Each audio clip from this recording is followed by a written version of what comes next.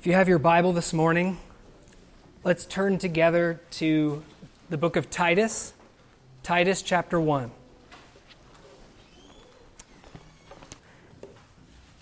And we're going to read together from verse 5 through verse 9.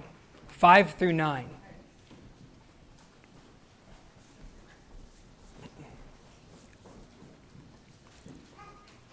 Verse 5. For this reason I left you in Crete, that you would set in order what remains, and appoint elders in every city as I directed you.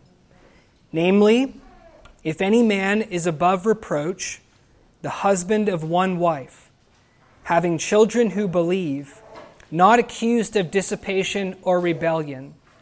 For the overseer must be above reproach as God's steward, not self-willed, not quick-tempered, not addicted to wine, not pugnacious, not fond of sordid gain, but hospitable, loving what is good, sensible, just, devout, self-controlled, holding fast the faithful word which is in accordance with the teaching, so that he will be able both to exhort in sound doctrine and to refute those who contradict.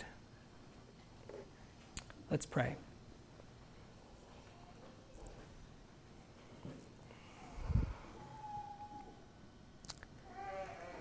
Our great God in heaven, I pray for all of us this morning as we now peer into your unfathomable word. I pray, Lord, that you would grant to us wisdom and knowledge and understanding to understand the things that are written here. We thank you that you've spoken to us. We thank you that you haven't left us in the dark. And Lord, I just pray that your Holy Spirit would come this morning and would teach us, instruct us, that you would shake us, that you would challenge us, that you would cause us to be uncomfortable with our comfort that we have in anything that is not of you. Lord, we pray that you would bring home to our hearts the seriousness and the importance of your word and of hearing from you. And Lord, I pray that we would have ears to hear, and I pray that you would help me to speak this morning, and that what would be heard is not simply the ideas of Eli, but Lord, what would be heard is truly your mind that you have revealed to us in the Holy Scriptures. I pray that you give us all discerning hearts. And Lord, I pray that you would do a work in our hearts, that this would be a day of change. This would be a day of transformation in our lives. And Lord, thank you that you can do that. This is not the work of man, but this is the work of you to do that. Lord, I commit all of this to you. Speak to us through the ministry of your word. In Jesus' name and for his glory we pray. Amen.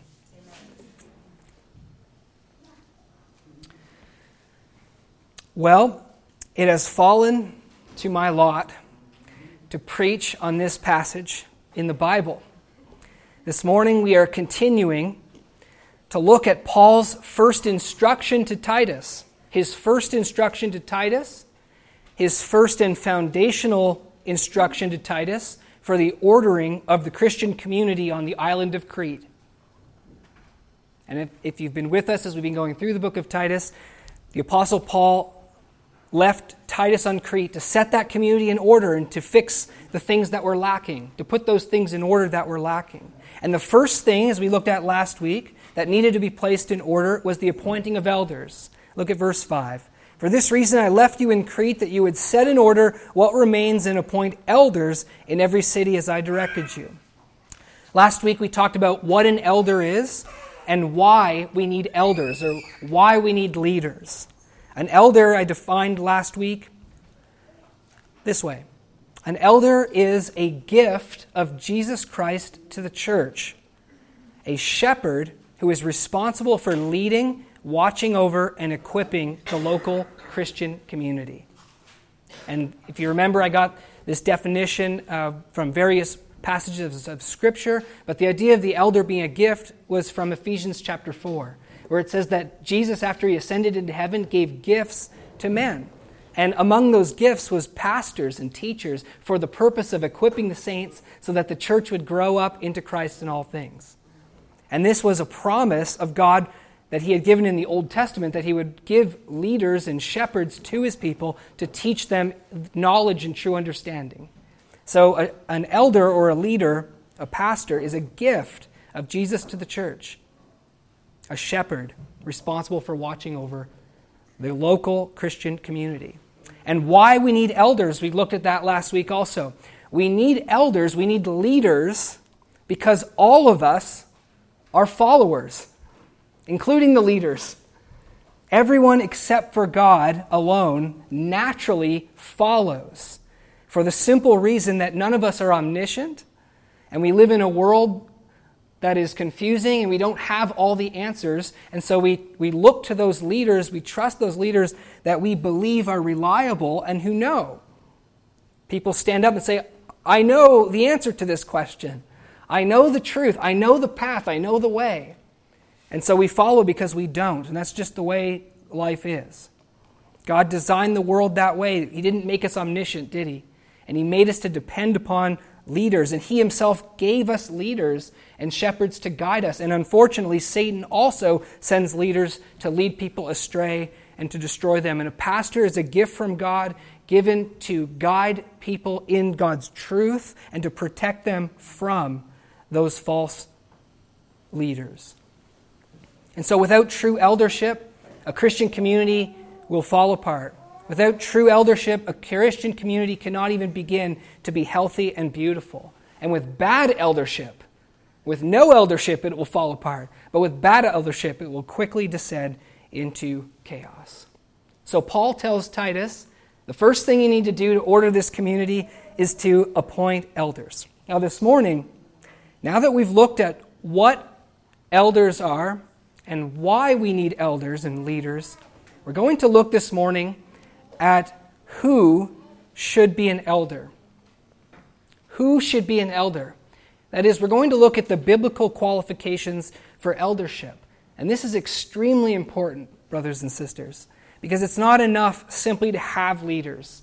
According to the Bible, it is not enough simply to have leaders. Amen? But we need to have true leaders. We need to have qualified leaders. Think about the various things in life that requires qualifications. There's all sorts of things in life among human society where we require qualifications. All sorts of jobs, teaching jobs. If you want a job in architecture, if you want to be an architect, if you want to be involved in sports, if you want to drive a bus, all of those things require qualifications. And I could make a huge long list and I won't. That would just go on forever. How much more do you think does the Christian community, when it is appointing leaders to guide it and to watch over it, need qualifications? If driving a bus requires qualifications, if building a building requires qualifications, how much more leading the Christian community? Just think about that. How do you compare that? Alexander Strock comments that an elder is entrusted with God's dearest and most costly possessions, his children.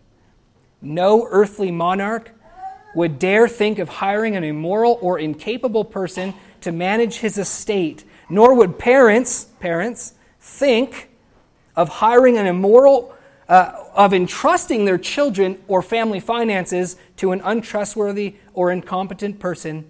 So too the high and holy one will not have an unfit, unqualified steward caring for his precious children. Just makes sense. Paul does not leave Titus in the dark when he tells him to appoint elders. He doesn't say appoint elders, go for it, and hope all goes well.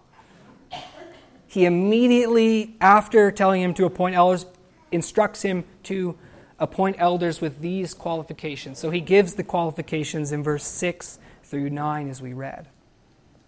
This is not the first time in the Bible where God's people are needing leaders that are qualified, and where it says that there needs to be qualifications for God's leaders. This is not the first time in the Bible that talks about qualifications for leaders. Exodus 18 and Deuteronomy chapter 1 talk about appointing elders over the people, appointing leaders over the people. And those leaders, it says, need to be qualified. Here are just some of the qualifications said in Exodus 18 and Deuteronomy chapter 1. Able men who fear God, men of truth, who hate dishonest gain, impartial, wise, discerning, experienced, and courageous. Those are just some of the qualifications for leaders of God's people in the Old Testament. To do the colossal task of leading God's people in this confusing world. And the need for leaders was established early on, at the very beginning. The qualifications for elders were there at the very beginning. And that need and those qualifications remained authoritative all throughout the Old Testament, period. So it wasn't that Moses said, hey, appoint qualified elders in Exodus 18, and then later on that didn't matter anymore. With the coming of Jesus, do you think that the need for elders and the need for qualified elders has gone away with the coming of Jesus?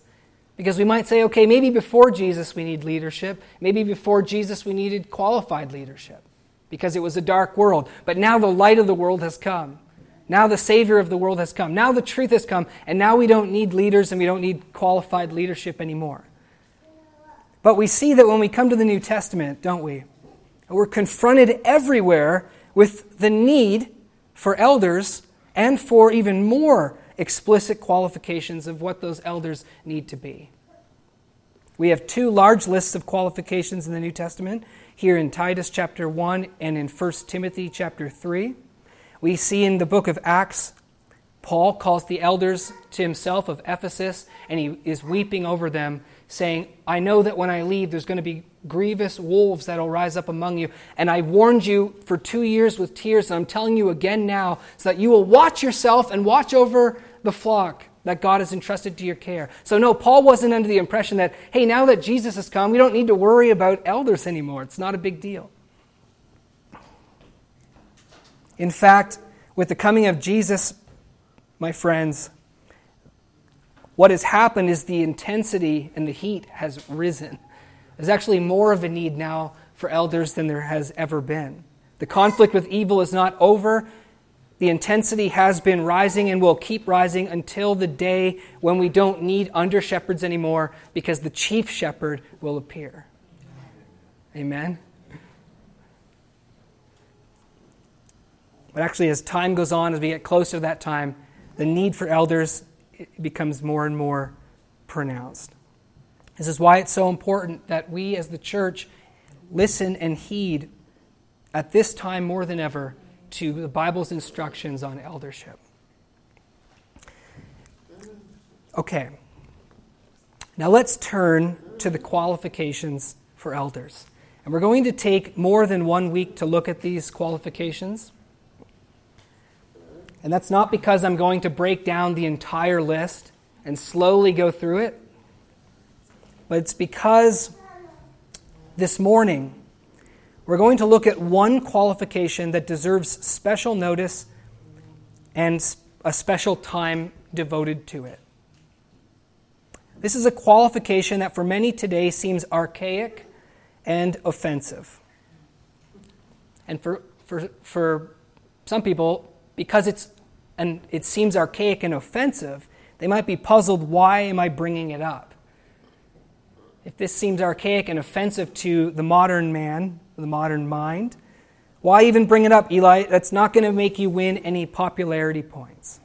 But my objective, brothers and sisters, is not to win popularity points. My objective is to preach the Bible. If that wasn't my objective, I don't have a right to stand here on Sunday mornings and talk to you. And I can only preach what I am convinced the Bible is teaching.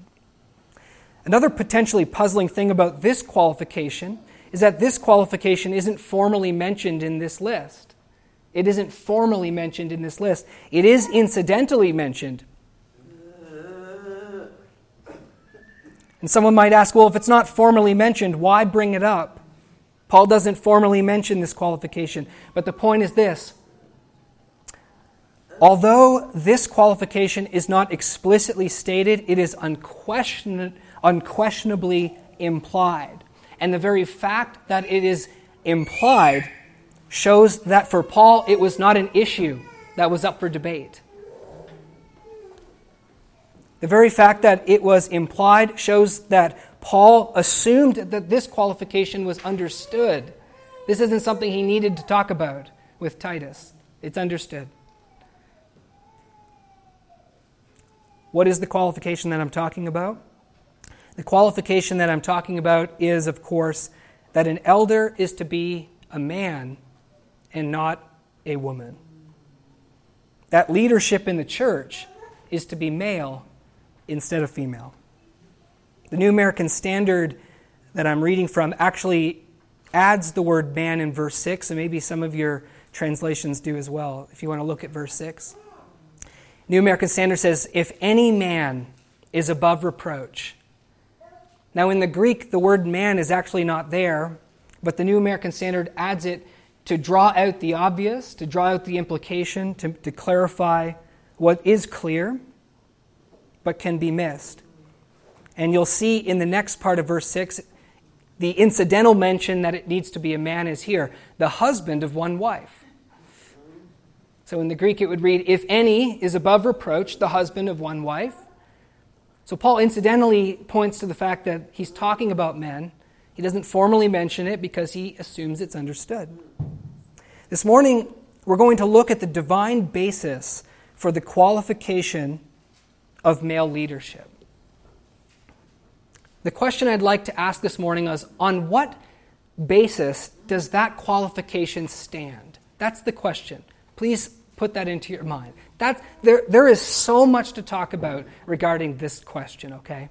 And I am not this morning going to be able to talk about everything that is related to this issue of male leadership. In fact, I have so many notes on this, I couldn't put them all in this sermon if I wanted to make this sermon 4 hours. The question I'm going to limit myself to this morning is, on what basis does this qualification of male leadership stand? Okay, so Paul assumes that it's understood that an elder is to be male. So the question is, why does he assume that? What's the basis of that qualification? Where does that qualification come from? That's the question. We're going to be looking at the first 2 chapters of the book of Genesis, and we are only going to be scratching the surface. And I'd like to say this before we begin, before we turn there, that in discussions, in all of our discussions, but particularly it is important to recognize this with this one, that what ultimately matters is what God has to say about this question. That's the only thing that matters. I want to ask you if you agree with that. Do you personally agree that the only thing that matters on all questions, but especially the controversial ones, when a lot of people are disagreeing and a lot of people disagree with, say, the Bible, do you agree and believe that ultimately the only thing that matters is what God says, not what we think, not what we prefer, not what our friends prefer, not what society prefers? And you'll realize in this life that going off of preference really isn't a good standard to go off of.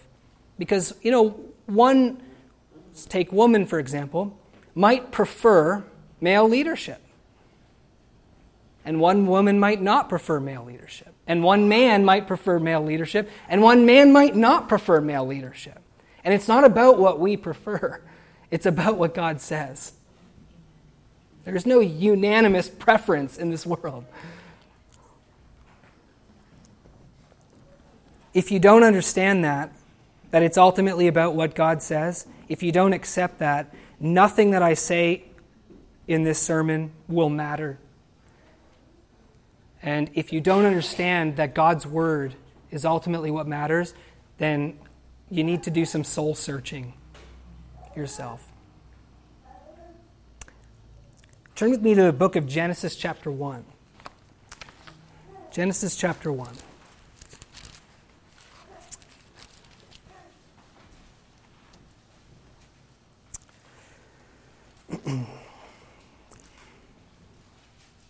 Why the book of Genesis? Why, in answering this question, what is the basis of the qualification for male leadership? Why Genesis? Why jump back to the Old Testament? The British Bible teacher David Pawson comments as follows, quote, "Both Jesus and Paul appeal to the first two chapters of Genesis, particularly the second, when teaching on male-female relationships." You remember this? We want to know what Jesus' mind is on things, obviously, because we want to know what God's mind is on things. And when Jesus talked about male-female relationships, Matthew 19, he took his hearers back to Genesis, particularly Genesis chapter 2. Jesus believed that Genesis was the Word of God, Genesis was true, Genesis was our standard and our guide on male and female relationships, and more than that. In 1 Timothy chapter 2, in 1 Corinthians chapter 14, when Paul's talking about male and female relationships and issues relating to male leadership, Paul, in both places, takes the reader to Genesis chapter 1 and Genesis chapter 2 as the basis of what he's saying. In Ephesians chapter 5, when Paul's talking about marriage, and when he's talking about how the husband is the head of the wife, and the husband is a representation of Jesus Christ, and the wife is the representation of the church, he takes us where, do you think? To the book of Genesis chapter 2. So Jesus, Paul, the apostles, saw the book of Genesis as normative for us.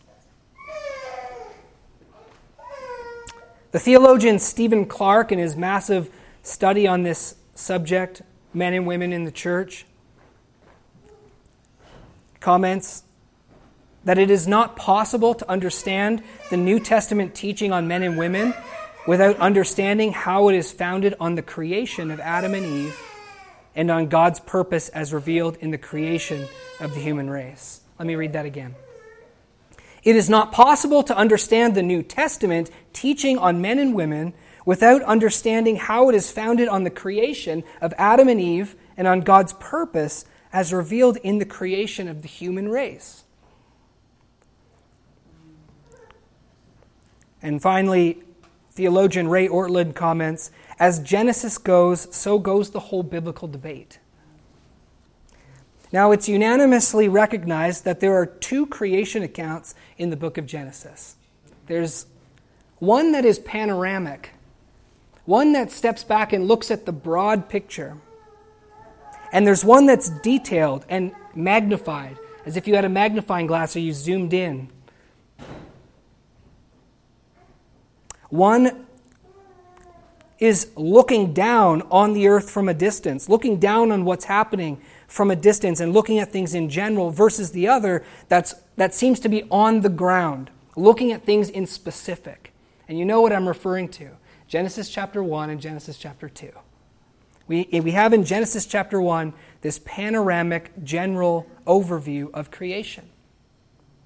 Here are the main points of Genesis chapter 1. God is the creator of heaven and earth. That is, God is the creator of all things. And we talked about that maybe a month ago or so, when we looked at the Christian doctrine of creation. God is the creator of heaven and earth. Everything that is exists because God created it. Here's another main point of Genesis chapter 1. God created everything by His word out of nothing. This is the thing that Genesis 1 wants us to know. This is the broad overview of creation. And He did it in 6 days. Genesis 1 also tells us that creation involved not only bringing things into existence, but then dividing those things. This is one of the main themes of Genesis 1. God creates the light, dividing it from the darkness. God creates the sky and divides it from the water. God creates the land, divides it from the sea. God creates the plants, all different kinds. God creates the stars, all different kinds, to divide the seasons and the times. God creates the animals, all different kinds of animals, to reproduce after their kind. And then God creates humans in his image, male and female. So there's a theme here of not only him creating, but creating distinction and creating division. When God creates humans, we see a distinction. He doesn't just say he created human, period, or human race in his image. He created the human race in his image, and that is male and female. And then God finally divides the seventh day from the rest of the week, sanctifies that. These are holy things. These are sanctified things. These are things that God has separated. And just as we would say, what God has joined together, let no man separate, let's also affirm the other, that what God has separated, let no man join together. Let no man confuse. The important points for us, brothers and sisters, when we're considering men and women in Genesis chapter 1, the important point is this, that God created both men and women in his image. This is the important point of the first chapter. God created both men and women in his image. While they are distinct, they are equally in the image of God. We see their equality in Genesis chapter 1. It's not insignificant that that's the first thing we see. Genesis 1 comes first, then Genesis 2. In Genesis 1, we see that men and women are equally created, fearfully and wonderfully made. It's true that men are fearfully and wonderfully made. It's true that women are fearfully and wonderfully made. By God. Who created man? God. Who created woman? God. Men and women are equally human. They're equally human. Woman and man are not two different kinds of animals. They're two different kinds of humans. They're two different kinds of humans who are made in the image of God. They share that equally. They're both above the animals. They were both made on the sixth day. Men and women, we see in the book of in Genesis 1, equally share the task of being fruitful and multiplying. Verse 28, God blessed them. God did not say to Adam, Adam, be fruitful and multiply. He blessed them and said, be fruitful and multiply and fill the earth and subdue it. Men and women are equally given dominion over all things in the earth. They're given dominion over the animals. They're given dominion over the lesser creation. And men and women equally exist to glorify God and to enjoy him forever. When the Westminster Confession, the Catechism was put together, they asked, what is the chief end of man, mankind, humans? It's to glorify God. Why does a man exist? To glorify God. Why does a woman exist? To glorify God. And in that glorifying in God, to enjoy life and to enjoy God forever. Both men and women were created to glorify God and enjoy his creation and him. So here's where we see, here's the main points of Genesis 1. But brothers and sisters, if that was all that there was, if that was it, if that was all that could be said about men and women, then we wouldn't have Genesis chapter 2. God would just say he created men and women in his image, gave them dominion, and boom, chapter 3. Satan comes and tempts them and they sin and the whole thing falls apart. If that was all there was to be said, the account would end in Genesis chapter 1. There'd be one creation account, but that's not all. And when Jesus and Paul and the apostles spoke about men and women and their relationships and what they are to God and to one another, they primarily referred to the creation account in chapter 2. When all the questions of and the complicated questions of men and women relationships in life came up, Paul and Jesus took their readers and their hearers to Genesis chapter 2.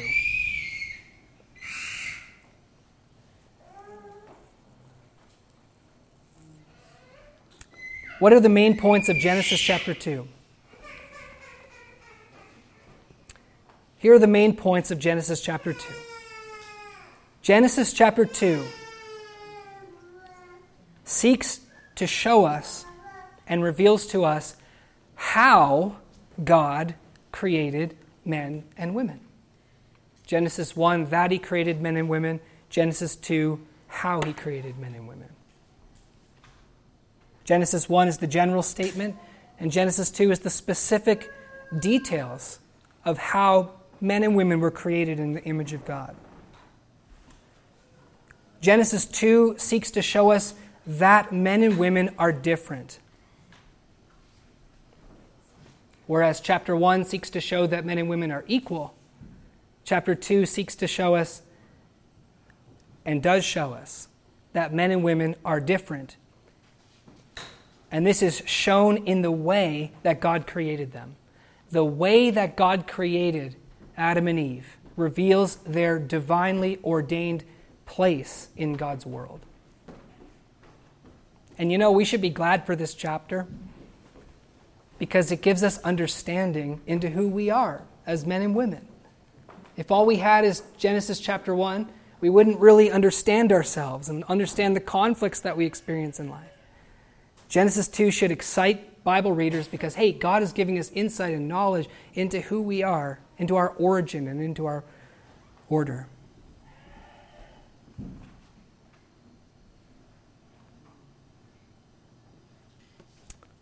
Ortland says this: what will now emerge clearly is that male-female equality does not constitute an undifferentiated sameness. This is the whole point here. Men and women are equal, but they're not the same. Here are the things that we see in Genesis 2. Look at verse 7.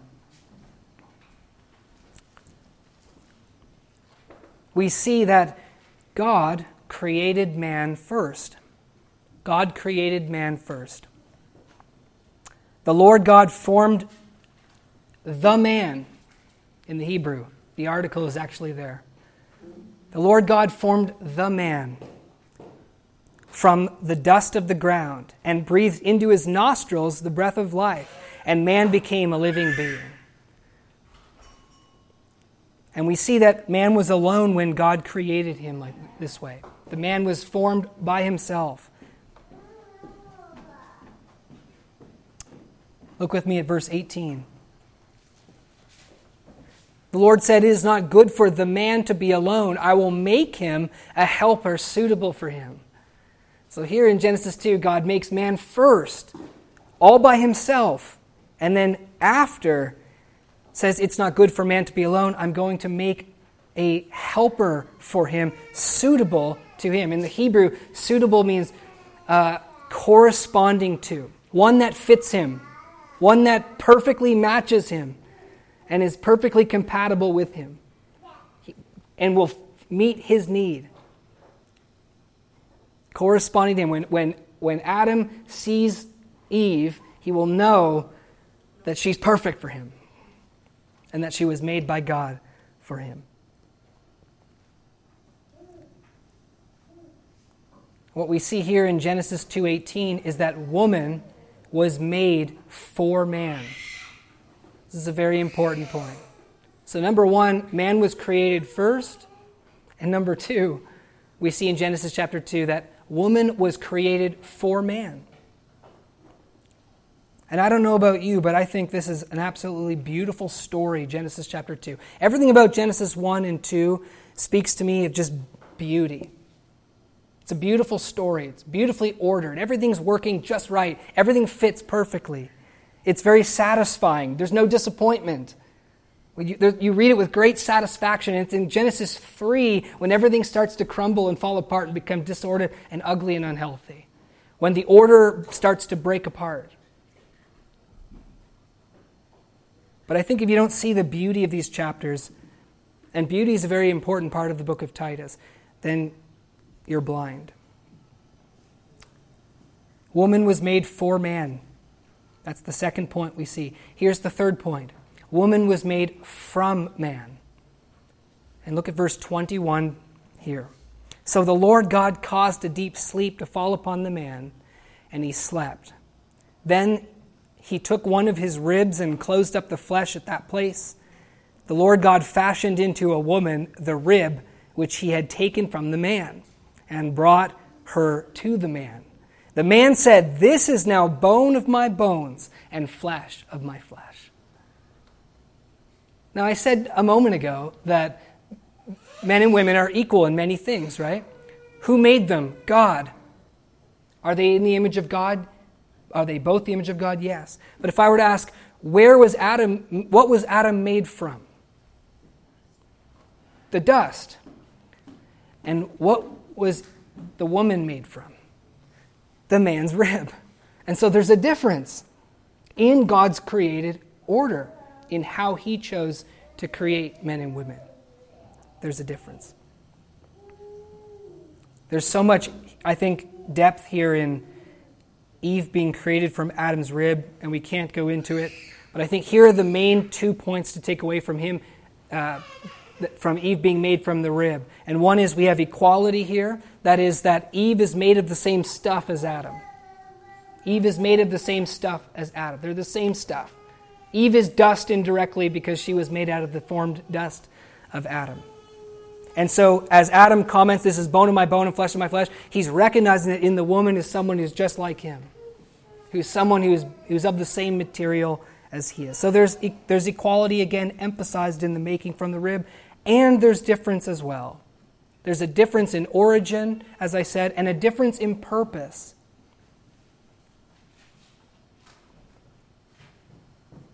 Because the woman was made from man and for man. Now, the traditional view on this is called complementarianism. Complementarianism. That is that men and women are equal and different, and their differences complement one another. That is the traditional biblical view. The traditional view that people see when they read the Bible. Men and women are equal, Genesis 1, and different, Genesis 2. The complementarians take both of those truths as the whole truth. If we were to just simply say men and women are different, we wouldn't be saying the whole truth. If we were just simply to say men and women are the same, we wouldn't be saying the whole truth. The Bible reveals, the traditional view says, equality and a difference. Now, the non-traditional view, which is called the egalitarian view, takes only the first truth as the whole truth and rejects the second. The egalitarian view says that the Bible affirms the equality of men and women. And the complementarians agree, but will not affirm the difference of men and women. Or at least they will see the difference as insignificant and inconsequential. That is, okay, I grant there's a difference, but it doesn't matter. It's a difference that's inconsequential and has no bearing on anything. And that you traditionalists have blown those differences out of proportion. And that's all due to the fall. The fall of man has taken differences that are not important and has made them important. You see those two views. In response to this, I'll simply say that the differences that are shown to us in chapter 2 are weighty and profound. And it's all pre-fall. That is, that the differences that are shown to us in the created order is before the fall. This is not after the fall. This is not after things went awry and the order was distorted that these differences began to show. But God intended in the Scriptures to show us the differences, and they're significant and profound. It is significant that Adam was created first. It is significant that Eve was created for him, and it is significant that Eve was made from him. The Apostle Paul found the basis for male leadership here in the story of creation, in how God created men and women. 1 Timothy chapter 2, Paul explicitly states in chapter 2 that a woman is not to teach or have authority over a man. He explicitly states it there. That is an explicit statement of male leadership in the church, and that women should not be leaders in the church. And what is his reason? In 1 Timothy chapter 2, and he says, a woman is not to teach or have authority over a man. He says this, because Adam was created first. That is his reason. So did the Apostle Paul see the differences between men and women as inconsequential or consequential? He saw them as consequential. He bases male leadership upon the creation of differences. In 1 Corinthians 11, Paul says that the man is the head of the woman. The man is the head of the woman, and that man is the glory of God, whereas woman is the glory of man. He says that in 1 Corinthians 11. Man is the head of the woman, and man is the glory of God, not the image of God. Both are the image of God. And I'll explain the glory of God in a moment. Man is the glory of God, but woman is the glory of man. Paul, on what basis do you make this claim? This is a big claim. This is a consequential, substantial claim. And he says, because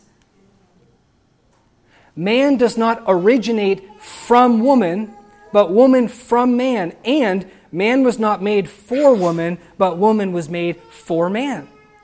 That's what Paul says in 1 Corinthians 11. The basis of male headship and the differences of male-female glory is Genesis chapter 2. So I ask again, did Paul see these differences as consequential or not? Now it's frequently said in defense of the non-traditional view that all of Paul's gender ideas were cultural and culturally based. That is, that what is the basis of male leadership according to the non-traditional view? The basis, the grounds, where does it come from? And it is told to us that it comes from Paul's culture, Paul's chauvinism, Paul's myopic male post-fall view of women. But here, when Paul actually explains himself, what does he say? He says that the basis of this view is the Scriptures and is the differences between men and women in the created order. Is everybody following me so far? We're coming to the end here.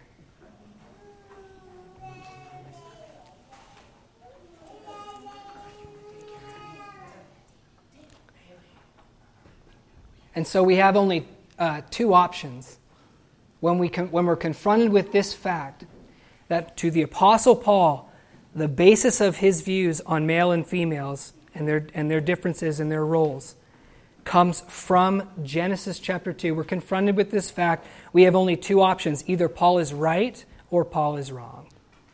Those are our only two options. Either Paul is right in his interpretation of Genesis 2, or he is wrong.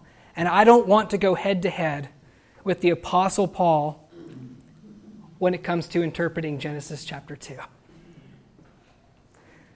David Pawson rightly comments here that what looks like a simple difference over the interpretation of Scripture, he's commenting on these debates about men and women in Scripture.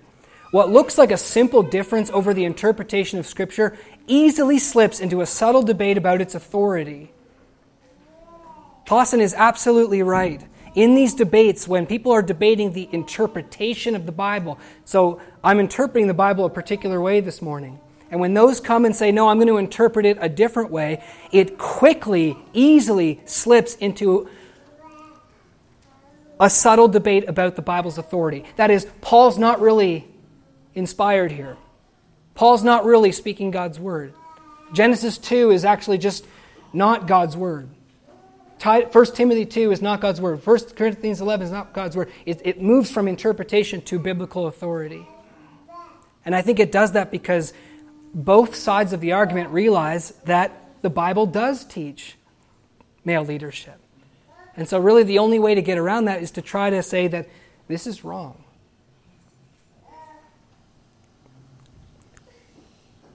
To me, brothers and sisters, it seems like Paul was right, and that the scriptural record in Genesis and the whole tenor of it bears out the fact that God created men to be leaders and women to submit to his leadership as his helper, that God created equality and difference in his beautiful creation and order.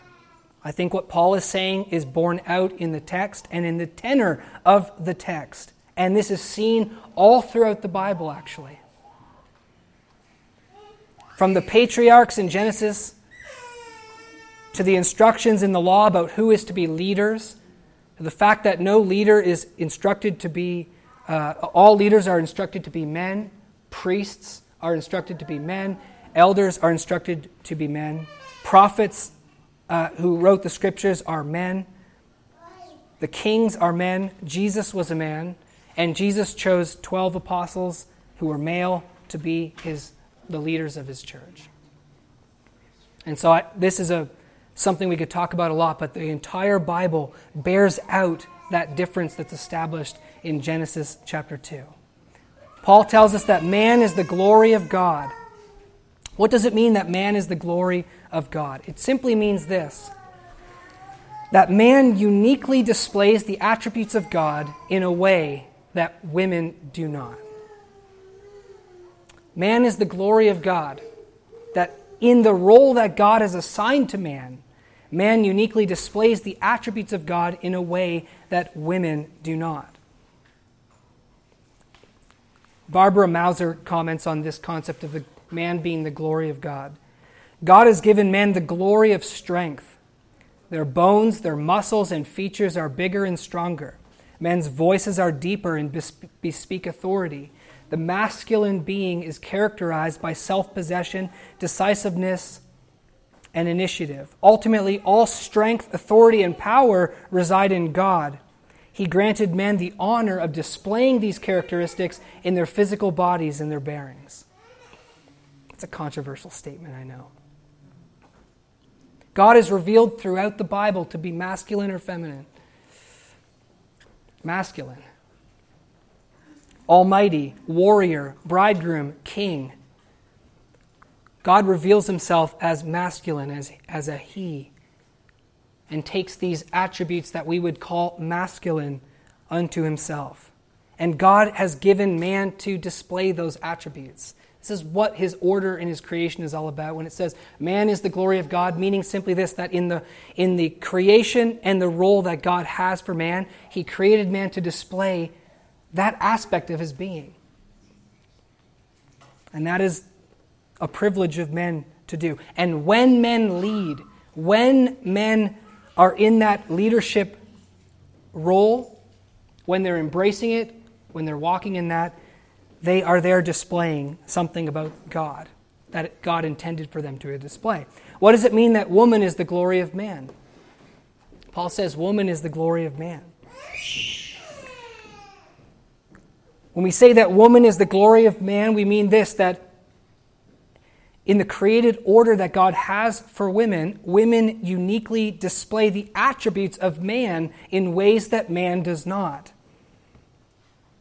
In the role that God has given to them, in dependence, in deference, in receptivity, in delicacy, women displays the glory of mankind when she embraces and walks in her submission to the leaders that God has given to her. It's a display of something that God wants to display. These masculine and feminine differences have been recognized since time immemorial. It's been recognized in every culture. I think of the yin and the yang in ancient China, where they recognize that there's different qualities in life, masculine and feminine. There's different sides, masculine and feminine sides to all of life that is just simply built into the very nature of things. And men are created to display one of those attributes and women to display the other. Now, I'm speaking in generalities, of course, because there are many men and women that don't fit those molds. But when taken as a whole, when men and women are considered as a whole, these observations are true about men and women. And the basis of these facts can be found in biology, in neuroscience, and most importantly, in the Bible. Women are called to submit to the leadership of men, not because women are not able to lead, but because women were not made to lead. But in the Bible, we see a picture of what godly, ordered womanhood is to be, all throughout the Bible. I would encourage us, if we want to know what does it mean to be a woman in God's world, or what does it mean to be a man in God's world, then look no further than the Bible, my friends. And study the men in the Bible who walked in the order of God, and study the women in the Bible who walked in the order of God. And what you see in the Bible when you look at men and women, you see equality, you see that both are honored, you see that both are involved, both are heard. You can see this in the life of Jesus and how he related to women. You can see it in all the examples of godly women in the Old Testament. These women were strong, intelligent, competent, co-heirs of eternal life. They had many roles in the community. In the New Testament, women have roles in the body of Christ as well, gifts that God gives to them. But what we see in the Bible, despite the fact that women are and men are honored and living out their roles, we see that women are under the leadership of men. That's what we see in the Bible. If you hate what I'm saying,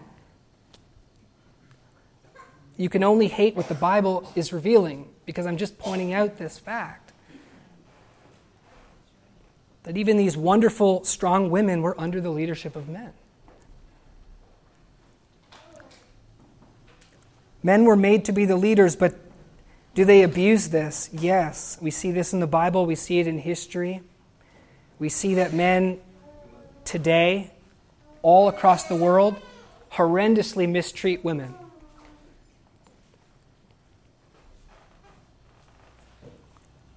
And the answer to this abuse of women is not to neutralize God's created order. The answer to the abuse, the leadership abuse of men towards women, is not to flatten out the differences between men and women and to react in that way. But the answer is to incriminate those men who are misusing their women, and to teach the love of God in this world, and to teach the equality and the equality of the image of God and the love that God has for all sexes.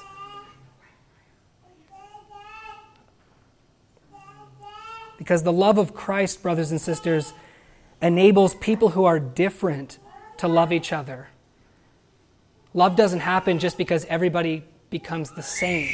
But love happens when people who are different learn to love and accept one another and treat each other as valuable and honorable. Amen? There's so much more I can say. I'd just like to say that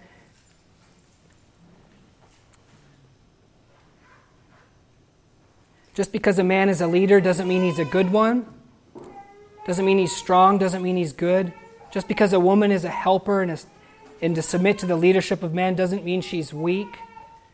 God is said to be our helper in the Bible, and Jesus Christ, the Son of God,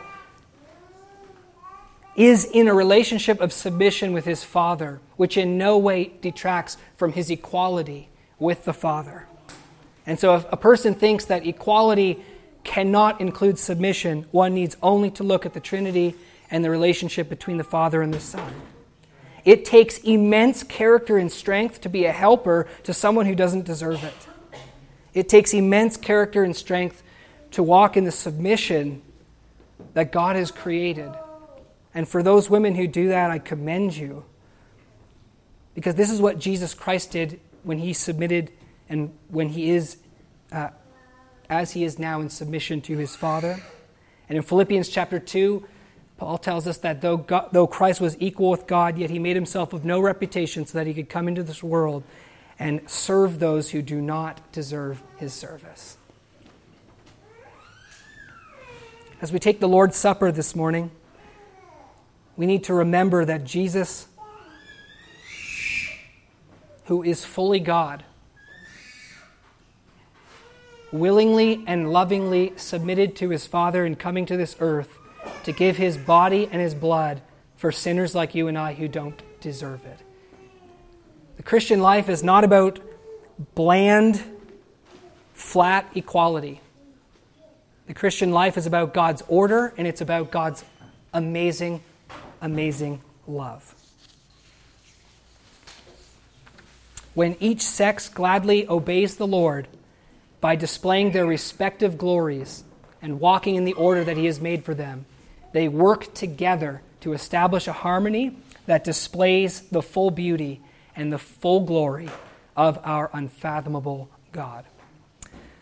Let's pray. Please stand with me as I pray for us.